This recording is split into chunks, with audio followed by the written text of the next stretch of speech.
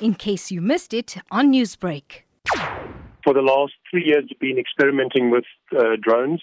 They have a whole range of uses, from the sort of immediate emergency stuff, such as getting a sense of how a fire is progressing during a fire incident, doing the damage assessments thereafter for disaster management purposes, during policing operations. We've had some success using them during drug busts, in relation to the sort of non-emergency stuff as well, the traffic enforcement, monitoring canals for blockages to prevent flooding disasters, checking fire breaks on inaccessible areas at the back of the wine estates and so forth.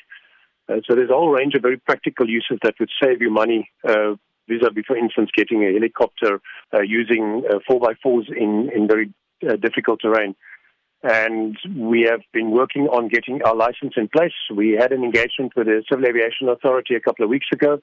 So we're well on our way now. It shouldn't be too long. And then we have our licenses. We've got 6 trained pilots and several drones that we've purchased. And we will start using them as soon as the licensing is in place.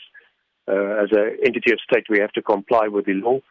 Now, which are the areas that you believe this sort of crime-fighting technique is most needed, and why? It's probably going to be most practical during your fire and disaster incidents, especially in bushfire incidents, where it's very difficult for the person in command of that fire operation to have a good bird's eye view of things. We use helicopters, but they're expensive and they're also risky at times, especially in very heavy smoke. So there are places where we can prevent putting human lives at risk and give your firefighters on the ground much better certainty when you know exactly what the fire is doing, where the fire line is, and so forth. Around disaster management, it also has distinct applications. And then I think across the Cape Flats, we have in the past tested drones intermittently. We had some success with gang operations. Gives you a good sense of where people are running to. Your person monitoring your drone visuals is able to speak or have the incident commander or the sergeant in charge of that particular operation present, and he can then instruct his officers on the ground as to where to go.